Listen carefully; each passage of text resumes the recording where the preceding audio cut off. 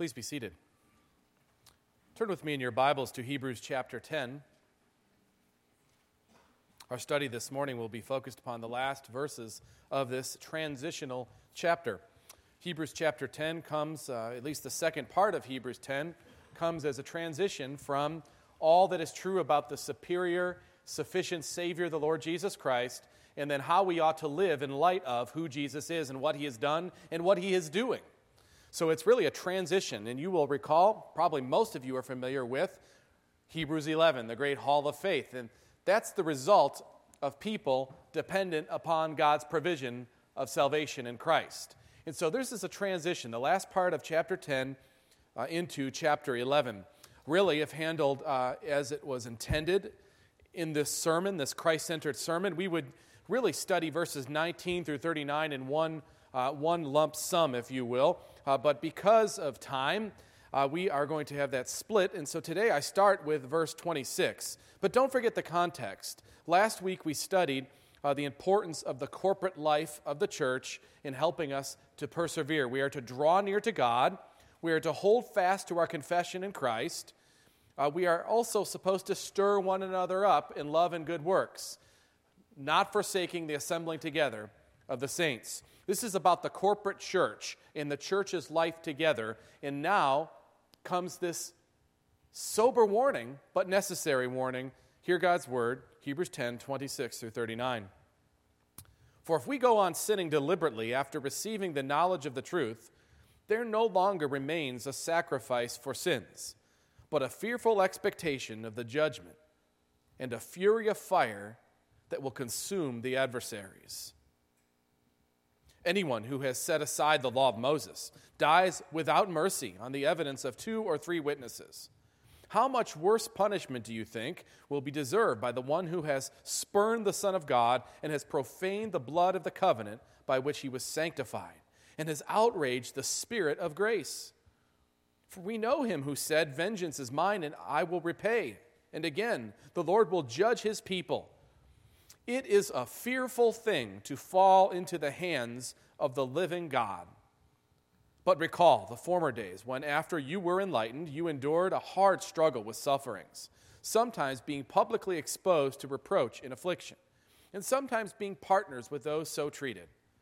For you had compassion on those in prison, and you joyfully accepted the plundering of your property, since you knew that you yourselves had a better possession and an abiding one. Therefore, do not throw away your confidence, which has a great reward. For you have need of endurance, so that when you have done the will of God, you may receive what is promised. For yet a little while, and the coming one will come, and will not delay. But my righteous one shall live by faith. And if he shrinks back, my soul has no pleasure in him. But we are not of those who shrink back and are destroyed, but of those who have faith and preserve their souls. Let us pray. Father, we are so grateful for your justice, for your severity. Lord, I pray that you would motivate us by the full balance of your word to persevere in the faith, that is, to continue on trusting in the Lord Jesus. And I pray that your people would stand out as a light in this culture, in this world. The people will be drawn to the sufficient, superior Savior we have, and that real change would happen in our day. Pray this according to your will. In Jesus' name, amen. What are you afraid of? Everyone experiences fear at some level. The technical definition of fear is the feeling of agitation and anxiety caused by the presence of or imminence of danger, at least the perception of that. Used synonymously with the term fear, fright, dread, terror, horror, panic, alarm, dismay, consternation, trepidation. What are you afraid of? What do you fear? You know, there are some shaping influences that happen in people's lives that contribute to whatever it is that they fear. There are some who fear the family pets. Have you ever seen a child who's afraid of someone's dog? How about the fear of flying? I know people that will not get on an airplane. They'll travel across the country in a bus before they'll get on an airplane. The fear of germs. People that are just constantly nervous about getting sick. The fear of sickness. Perhaps some long debilitating sickness. There are all kinds of fears. I'm sure you have one in your mind. It may be rational or it may be contrived, that is not based on reality. Whatever the case, it has a gripping effect on us, fear. But what about God? When I ask you, do you fear God, what comes up in your soul? I have to admit to you that in today's day, I feel a little bit uncomfortable when I talk about the fear of God, because it has been so passed over largely by the modern evangelical church. It's very difficult to find much in the way of teaching on the subject of the fear of God, more deeply, his justice and his severity. It's usually passed over. It may be acknowledged slightly, but always to the side of grace and love do we focus most of our attention. And for good reason. These are important, essential elements of our understanding and appreciating Christ and God and what he has done for us. But would we not also say that the full balance, the whole counsel of Scripture, needs to be brought to bear so that we can better understand grace and love, and that would be the severity, the justice, the holiness, the glory of God. Now, yesterday I picked up a newspaper because I wanted to see how the article for our high school came out. You say a lot in an interview and you wonder what they captured. The lady that did the interview did a great job capturing what was said. I then flipped over to the faith page, which I know better, but I do it anyways. I flipped over to the faith page and then looked through it, and my wife walked by several times checking my attitude about it, and I appreciated that. But I wrote down all the sermon titles that are being preached today, and I picked only evangelical churches, although I have to admit, one of the Unity churches had an interesting title, Is Your Personal Will Aligned with the Will of God? I thought that was an interesting one, and actually probably meatier than some of the other subjects I saw. And I want to say when I mention these, I don't mean to criticize them by virtue of their titles at all. I'm terrible at coming up with titles for sermons. And they're all worthy subjects that the Bible definitely addresses. But it did give you a flavor or a sense of kind of the spirit of the day in the church. Listen to some of the titles of the sermons.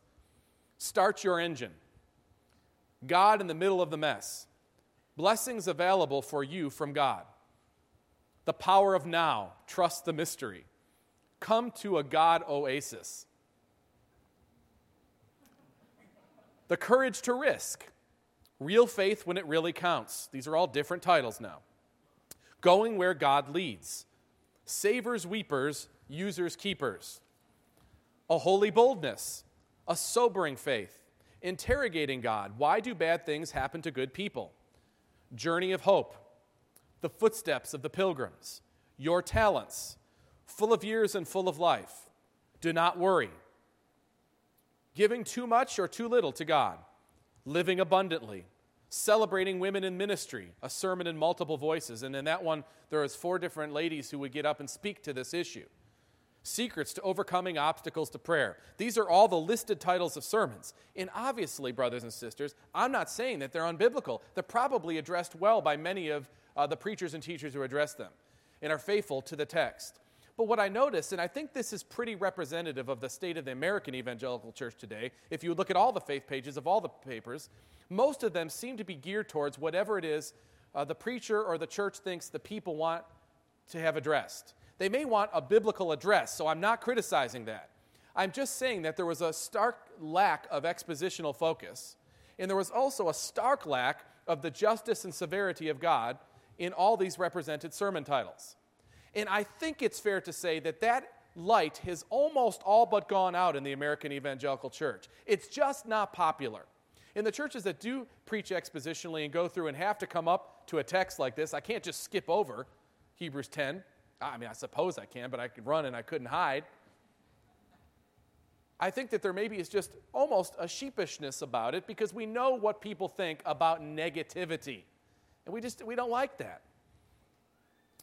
Well, I really have come to believe that this may be the key, at least for evangelicals who long to see a spiritual awakening in the church, this may be the key, a return to the whole counsel of God. I don't mean an imbalance. I think the Scripture speaks more of the grace and love and mercy of God than the Scripture speaks of the severity and justice of God. Not a whole lot more, but more. Because against the backdrop of the justice and severity of God and His glory and His holiness, grace is all the brighter and better understood. In fact, I would argue that you can only fully understand grace when you understand the severity of God. Behold the kindness and severity of God, Paul says in the book of Romans. I think a return to this, brothers and sisters, is what is needed. I think we need the doctrines of grace proclaimed. But the doctrines of grace are only really understood. Grace is only truly grasped when we recognize God's zealousness for his glory and justice that has to be upheld. That's really the beauty of this text and what is so severely lacking today in our day. John MacArthur has this perspective on it, and it's a longer quote than I would usually mention, but it is so profound and it is so well descriptive of our situation. He says, "We have lost the reality of God's wrath. We have disregarded his hatred for sin. The God most evangelicals now describe is all-loving and not at all angry. We have forgotten that it is a terrifying thing to fall into the hands of God." A quote of the text that we are looking at today. Dr. MacArthur continues, "We do not believe in that kind of God anymore. We must recapture some of the holy terror that comes with a right understanding of God's righteous anger. We need to remember that God's wrath does burn against impenitent sinners. That reality is the very thing that makes his love so wonderful. We must therefore proclaim these truths with the same sense of conviction and fervency we employ when we declare the love of God. It is only against the backdrop of divine wrath that the full significance of God's love can be truly understood. That is precisely the message of the cross of Jesus Christ." And he says this very profound statement. "After all, it was on the cross that God's love and his wrath converged in all their majestic fullness. Only those who see themselves as sinners in the hands of an angry God can fully appreciate the magnitude and the wonder of his love. In this regard, our generation is surely at a greater disadvantage than any previous age. We have been force-fed the doctrines of self-esteem for so long that most people don't really view themselves as sinners worthy of divine wrath. On top of that, religious liberalism, humanism, evangelical compromise, and ignorance of the Scriptures have all worked against a right understanding of who God is. Ironically," he goes on, "in an age that conceives of God as wholly loving, altogether devoid of wrath, most people are tragically ill-equipped to understand what God's love is really all about. The simple fact is that we cannot appreciate God's love until we have learned to fear him. We cannot know his love apart from some knowledge of his wrath. We cannot study the kindness of God without also encountering his severity. And if the church of our generations does not regain a healthy balance soon, the rich biblical truth of divine love is likely to be obscured behind what is essentially a liberal, humanistic concept." I think MacArthur has his hand on the pulse of our day. These last verses of Hebrews 10 teach us that the prospect of falling into the just hands of God is worthy motivation for persevering in the faith. It's not the only motivation. It's probably not even the dominant motivation, but it is motivation, biblical motivation nonetheless, to continue to trust Christ. If you know how bad off you are in your sin is before a holy God and what he must do to preserve his holiness and his justice in punishing sin, you all the harder cling to Christ. So this is a just biblical motivation for persevering in the faith. Let's look at the text together and then note some thematic points that are expressed. First, look at verse 26. "For if we go on sinning deliberately after receiving the knowledge of the truth, there no longer remains a sacrifice for sins." Now, I would refer you to a longer, deeper treatment of the issue of apostasy in the sermon I did on Hebrews chapter 6. It's both online, and you can get it by calling the church office. Really, some of the themes here are identical. But remember, the context here is the corporate community of faith, God's corporately elect. That is, he calls out a group of people to be his church. Now, the corporate election concept that, like he did with Israel in the Old Testament, does with the church today, the church in the New Testament, post-New Testament era, this is a corporate elect body. You all are part of the corporately elect. It doesn't mean that you're individually elect. It just simply means that he has called the church to himself. And that's the context or the backdrop of these statements.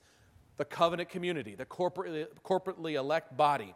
Where God brings forth his individually elect is through the church. this corporate body that we are all part of. So it says to us, if we go on sinning deliberately after receiving the knowledge of the truth, there no longer remains a sacrifice for sins. We'll get into this aspect of sinning deliberately more in a moment, but it simply is saying now that if we choose, despite knowing better, to continue on in our sin, we are making a statement. Continual sin, deliberate sin, willful sin, despite what you know, is de facto apostasy. It's saying, I know what's true, I don't care, I'm going to keep doing what I'm going to do. De facto, that's apostasy. That's what it is. It's departing knowing better. Look at verse 27, but a fearful expectation of judgment and a fury of fire that will consume the adversaries. This is the lot of the one who goes on sinning deliberately, hiding in the pale of the church, yet truthfully not believing. A fearful expectation of judgment awaits, the full fury of fire that consumes the adversaries. So that judgment that we think of as only relating to the outright enemies of God, that is those pagan nations that scoff our God, or those pagan individuals who scoff at God and Christ. There is a judgment that awaits them. But make no mistake, the person who hides in the church is still susceptible if they, even though hiding under membership, still are really in their hearts saying they don't believe any of it. That judgment is still going to fall upon them, swiftly and harshly. Verse 28 and verse 29. Anyone who set aside the law of Moses dies without mercy on the evidence of 2 or 3 witnesses. This is referring to the severity of judgment for one who publicly confessed and professed that Moses' law was wrong. This did not happen often, by the way. It's referring to the one who says, I know what the 10 Commandments are, or some other aspect of the law of Moses, and I think it's false. It's wrong. 2 or 3 people were to confirm that that's really what they're saying, and if they did, they were dealt with harshly because it was a statement against the holiness of God that would not be tolerated. If that's the case, verse 29, how much worse punishment do you think will be deserved by the one who has spurned the Son of God and has profaned the blood of the covenant by which he was sanctified and has outraged the Spirit of grace? There's some heavy words here. How much worse if you reject Christ while being in the midst of his body? Now, what does it mean that one is sanctified by the blood of the covenant? Does this mean this person is actually a believer? No. What this is saying again is that they have been set apart as part of the body of believers. What just happened this morning when baptism was applied to Luke Oakes was that he was set apart, placed in the body of Christ, sanctified in that sense. The author of Hebrews uses the word sanctified in multiple ways. It's not referring to one who has been justified and then being sanctified, the individually elect person. It's talking about the corporate sanctification that happens. The church are the called out ones. They're separated from the world. And one who takes up membership in the church, perhaps is baptized in the church, is now part of the church. They're sanctified in that they're set apart as part of God's corporate community. For that person who has been baptized, who is in the corporate community, to spurn the Son of God, profanes the blood of the covenant which he was sanctified by. That is, we receive special blessings by being set apart. You know, someone could be in our midst and look the part and actually receive some level of grace by being in the covenant community. Maybe when they fall on hard times, the covenant community lifts them up. Whatever common grace might happen, happens all the more in the church setting with the people of God. And a person can be an unbeliever and still experience, can even taste to some degree the heavenly gift, but not actually ingest it. Can live under the blessings that come down on the community of faith, but all the while are spurning the Son of God. Look at verse 30. For we know him who said, vengeance is mine, I will repay. And again, the Lord will judge his people. This is a reference to Deuteronomy 32, and reminding us that this text declares that God's the only just owner of vengeance. That is, all sin is ultimately sin against God and his glory. Thus, only God has the right to exact vengeance. He, brothers and sisters, will repay every bit of sin. There's not one bit of sin that ever happens in this universe that God does not repay. Not one bit. The question for me and for you is, how will your sin be paid for? Because it will be paid for. God's wrath will be poured out on it. The question is whether Christ has taken that or whether you will bear it. To me, humanly speaking, that seems like a simple choice. Christ, by going to the cross, diverts God's wrath from you that is justly deserved to himself. Thus, God's justice is upheld. He's poured out his wrath on sin, but he's poured it out on his Son instead of us. That's the essence of the gospel message. I don't see how you can understand and appreciate grace if you don't understand justice and severity. God can't just let people into heaven because he's just a nice God. He's a just God. That can't be violated. And so therefore, he has made a way, not because we deserve for him to make a way, but he is in his grace to bring glory to himself, and what glory it is to save people who don't deserve it, and then to pour out his wrath, his just wrath, on his Son instead of them. Vengeance is mine, I will repay. The Lord will judge his people. Again, his people. He's speaking to the corporate community here. Verse 31, it is a fearful thing to fall into the hands of the living God. To fall into the hands of the living God without Christ. That is the most fearful of all things. That's what this text is saying. The passage goes on in verse 32. Recall the former days. After giving them this good dose of healthy biblical fear, it says, recall the former days when you were enlightened. That is when they initially came into knowledge and understanding of who Christ was and is. You endured a hard struggle with sufferings, sometimes being publicly exposed to reproach and affliction, sometimes being partners with those so treated. For you had compassion on those in prison, and you joyfully accepted the plundering of your property, since you knew that you yourselves had a better possession and an abiding one. They had an active living faith. They were a community that did not care what happened to them physically, did not care that they were disowned, that they had their own property plundered, because ultimately they knew eternity was secure because of what Christ, the sufficient, superior one, had done for them. This gave them great strength to stand up. For you have need of endurance, so that when you have done the will of God, you may receive what is promised. In verse 37, for yet a little while the coming one will come and will not delay. This is Habakkuk 2. But my righteous one shall live by faith, and if he shrinks back, my soul has no pleasure in him. A reference to Messiah to come, and also to those who are united to Messiah. How do we know who's united to Messiah? They won't shrink back. They'll persevere in the faith. Let me be clear, there is not one elect person who will ever lose their salvation. Not one. But you only know if they're elect, if you're elect, if you persevere in faith that is trust in Christ. You cannot separate perseverance from election. Let's consider this text more thematically for a moment. First, there's a theme that is addressed here that is so important, brothers and sisters, I have to say it again and again to myself, let alone to you, my beloved. The necessity of perseverance in Christ. If there's one message that could go forth, it would be grace in Christ, and coupled with that is perseverance in trusting in him. Hebrews is loaded with grace, specifically the grace of God in Christ, our sufficient, superior Savior. Hebrews is loaded with warnings. Consider the warnings we have heard already. Hebrews 2, the warning against drifting. Hebrews 3, the warning against departing. Hebrews 4, the warning against disobedience. Hebrews 5, the warning against dullness. Hebrews 6, the warning against breaking covenant. And now today, the warning against willful sin. All these warnings, but interwoven between all of it is the constant grace of God given to us in the sacrifice Christ, who's the author and finisher of our faith.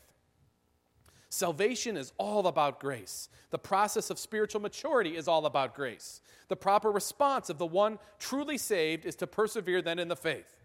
Christ is the sufficient and superior one. It is absolutely necessary that every professing believer, every member of the church, persevere in the faith. That is trust in Christ. And let me just even be more blunt and plain with you, because I think it's my duty as you are here in this audience.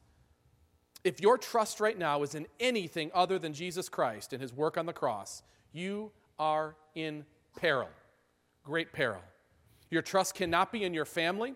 Your trust cannot be in your church membership as such. Your trust cannot be in church membership, attendance, some saint, the Pope, your intelligence, your money or things, something that you did, whether it be signing a card, raising your hand, coming forward in a public assembly, maybe burning all your rock and roll CDs at a youth gathering some time ago.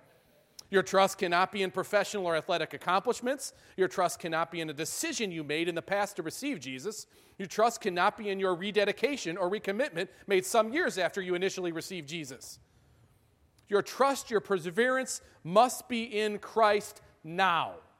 That's salvation. I'm not saying it doesn't matter what happened in the past, but what happened in the past is only authenticated by what's going on now in your heart. Do you trust Jesus now?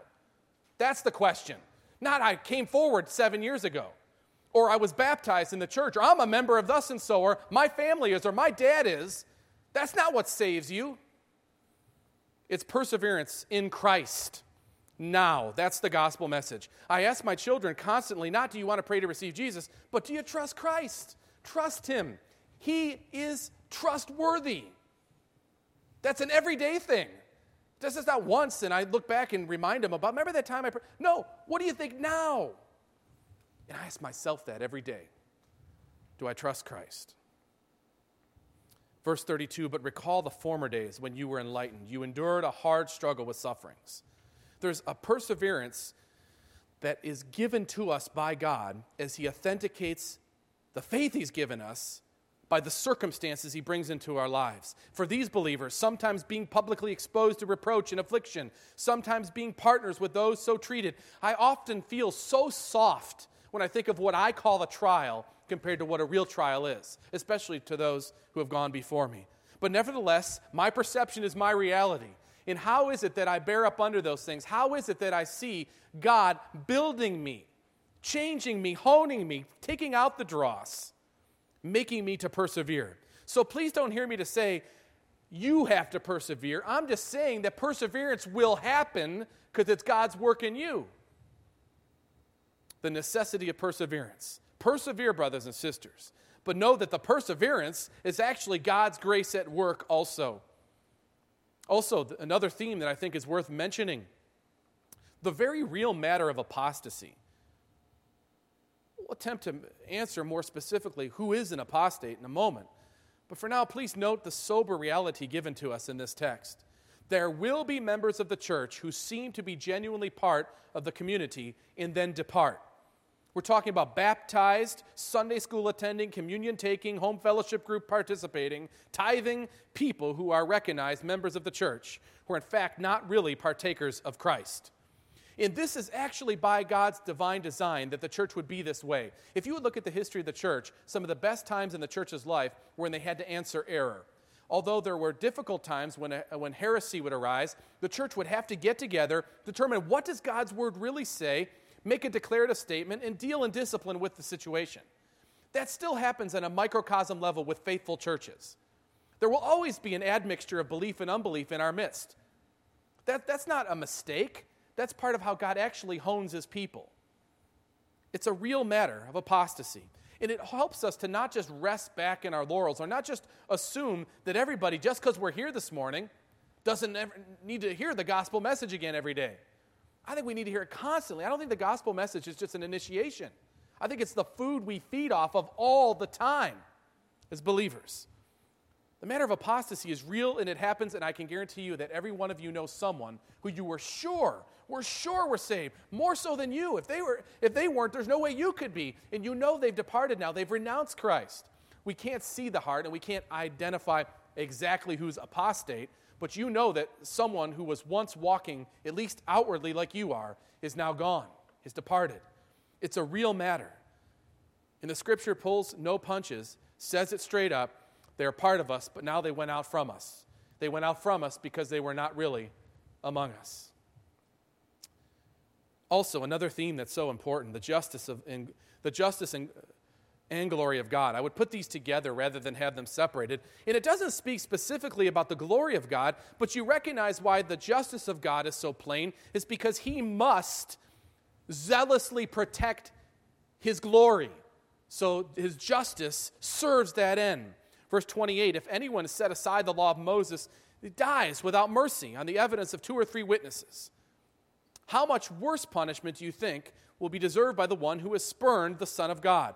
God vigorously, zealously, passionately defends his justice. And you may think, wow, that's harsh. But do you realize that if God does not remain completely consistent, that he is no God that can save us?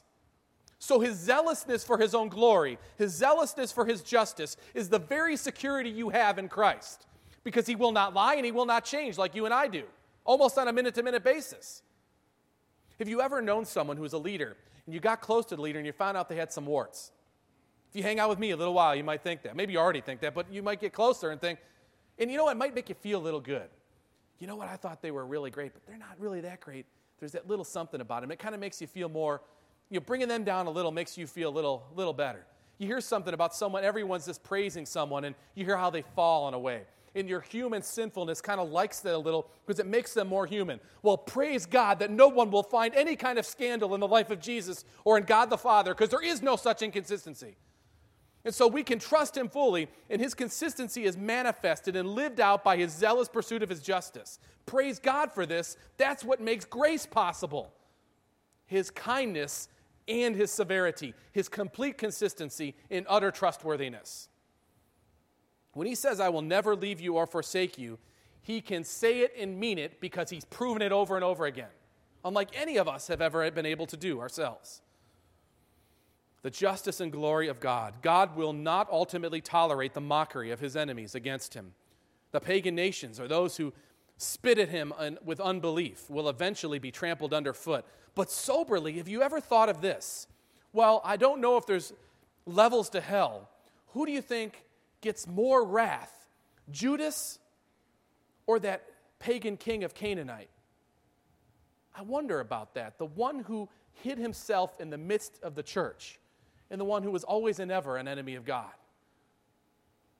The justice and glory of God. And it's a sober thing. Verse 30, for we know him who said, vengeance is mine, I will repay. And again, the Lord will judge his people. I would like to then consider a few applications of this sober doctrine, the fear of God, his judgment. I would ask you, and I would ask myself always, including myself in with this, are you taking God seriously? Do you have a healthy biblical fear of God? I don't mean are you scared of God. You should not be as a believer. But are you biblically and healthily fearful of God? Do you appreciate both the kindness and the severity of God? Simply put, our worship ought to reflect a serious view of God. I'm not trying to lay out the biblical framework because I don't have it. But I know that it ought to be serious, and I think we know the difference between what is serious and what is taken in a lighthearted, disrespectful way. This should be true of us corporately as a church, as families that gather for worship, and as individuals who spend time with the Lord. Be serious about God. He is serious. We ought to take him that way. Is there no thought of God's gaze upon you during the day? When you decide to click onto that internet site, do you not know that God is gazing upon you? Do you not take him seriously? When you're in that hotel room and deciding what movie you want to see, do you not know that God's gaze is upon you? Do you take him seriously as a child of God, or do you presume upon his grace? When your neighbor calls you and wants to gossip about the rest of the neighborhood, or a church person calls you and wants to gossip about someone in the church, do you see the gaze of God upon you at that time? Do you take that seriously when you speak to your wife or you speak to your husband in a way that is not becoming to the Lord? Or you speak to your mom or to your dad in a way that is not becoming to him? Do you see the gaze of Almighty God upon you, or do you just blow it off? Are you taking God seriously? Am I taking God seriously? I think sometimes we fear fellow men so much because we don't fear God nearly enough. Viewing God in a balanced biblical way will promote obedience ultimately, and this is a biblical healthy thing when taken in its proper perspective and balance. Another good question one might ask is, who then is apostate?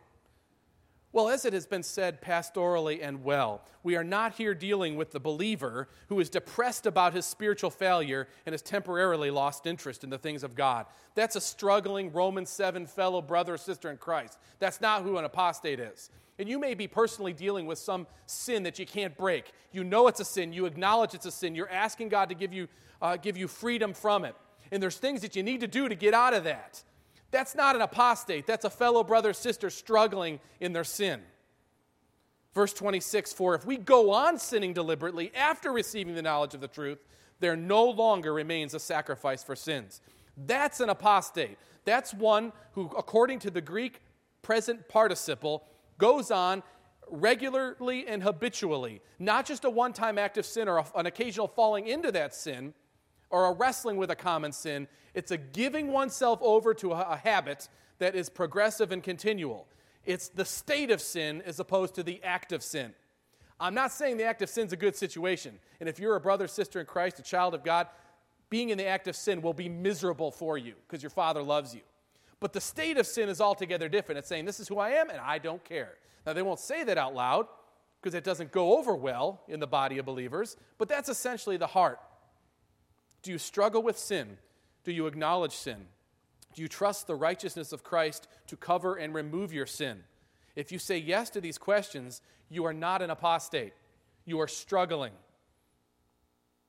If we go on sinning deliberately after receiving the knowledge of the truth, there no longer remains a sacrifice for sins. And what this means is that there is an evidence there that one has not acknowledged their own sin, their struggle, and Christ's sufficiency.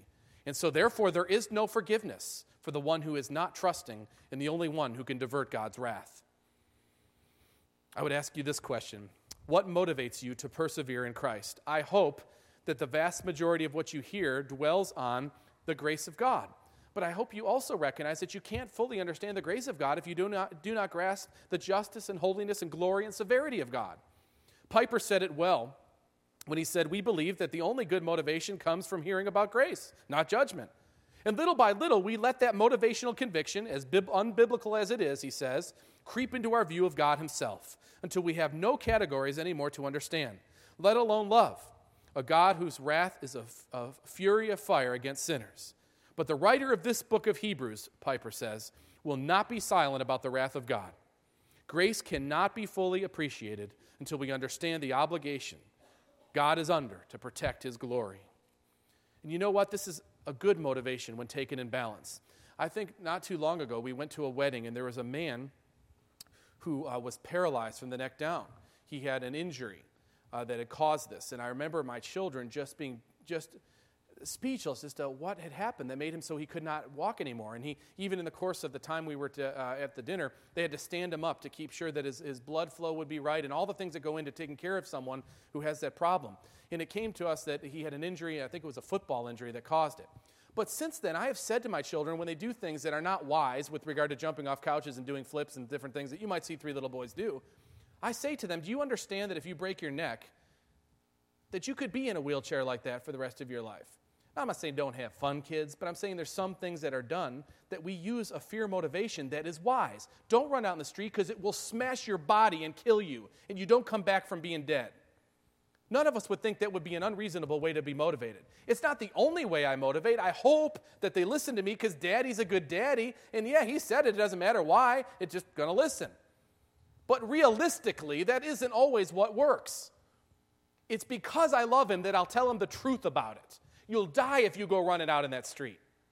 And it's because God loves us that he tells us to persevere. Persevere in the faith. Be careful. Be careful about a road that you may be heading down. What is your connection to God's church is a question. You say, well, where is that in this? Remember, the whole context is the corporate community, forsaking not the assembling together with one another. Why is this important?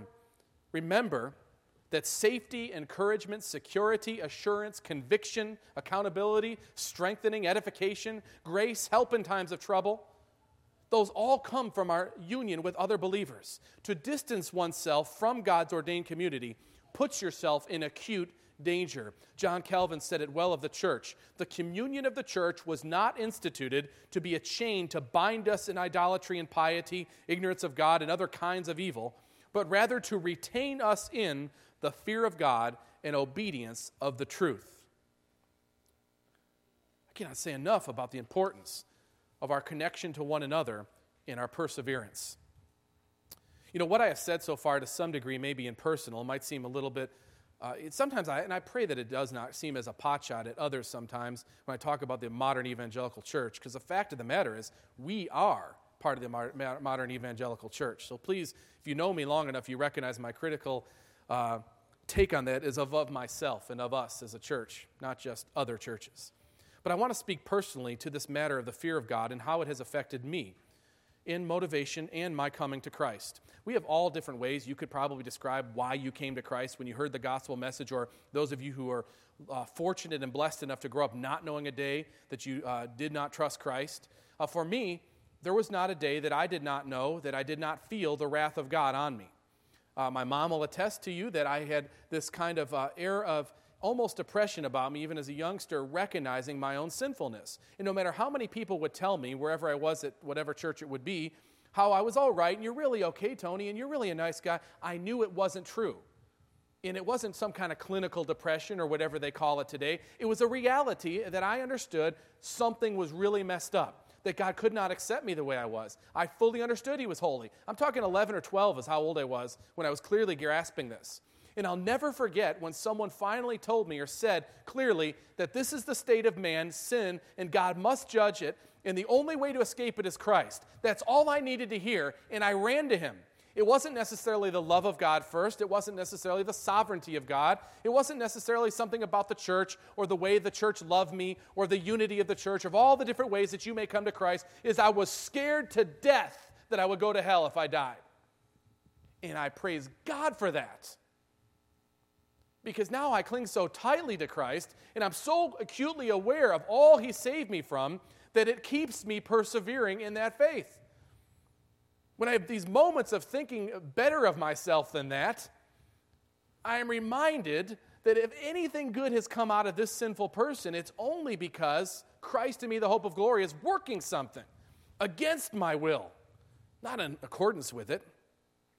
A return to such a focus, or at least to a more balanced biblical view of God, will surely ignite a modern reformation, a new great awakening.